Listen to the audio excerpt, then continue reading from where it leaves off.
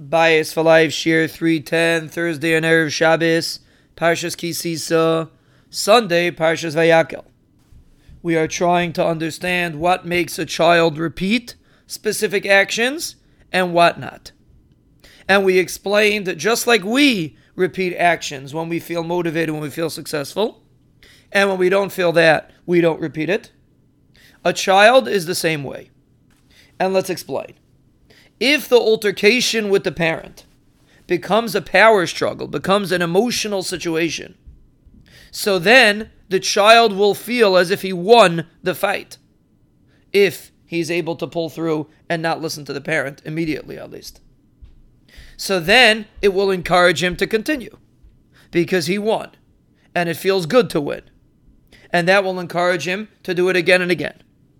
However, if the parent does not allow him or herself to get drawn into a power struggle, the parent remains firmly in their position as being a position of authority.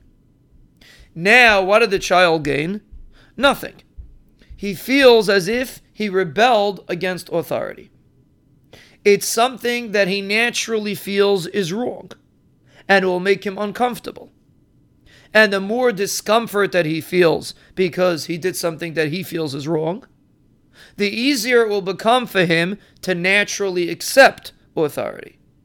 Now, we might not see immediate results, but even if a child does not listen right away, if the parent maintains this position of authority that we discussed, persistence, the parent is the authoritative figure and therefore the child must listen, not because of threats, but simply because we listen to authority. If that's the message that the parent is conveying, then even if the child did not listen immediately, the child will feel uneasy about it. He will feel uncomfortable about it. And the next time, when he's drawn into the situation, it will be a little bit more difficult for him to do it again. And as time goes on, it will become more difficult, and eventually he will listen immediately. And that is the attitude that we are trying to develop over here. To overcome our natural emotional response. To overcome the natural feeling of the power struggle. Rather to make it about you are the authority and he is the child and he has to listen to you. Removed emotionally. And again, it's something that takes time to develop. It's not going to happen overnight. But it's a goal. And if we set this goal for ourselves, we can do it.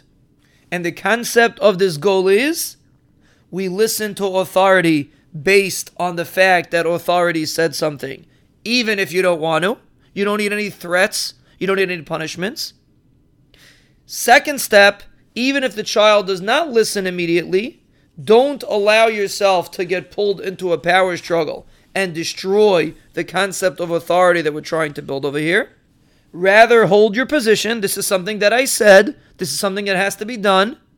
And even if the child didn't do it right away, and you know what? Even if the child never did it, the child will walk away from that experience with a feeling of uncomfortability.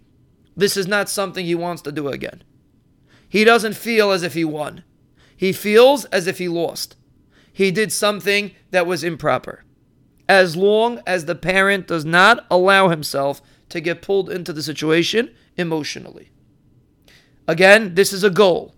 This is something that takes time to develop. But if we understand the goal, Be'ezer Hashem, we can be zeicha to develop proper authority in our homes. We will Be'ezer Hashem continue.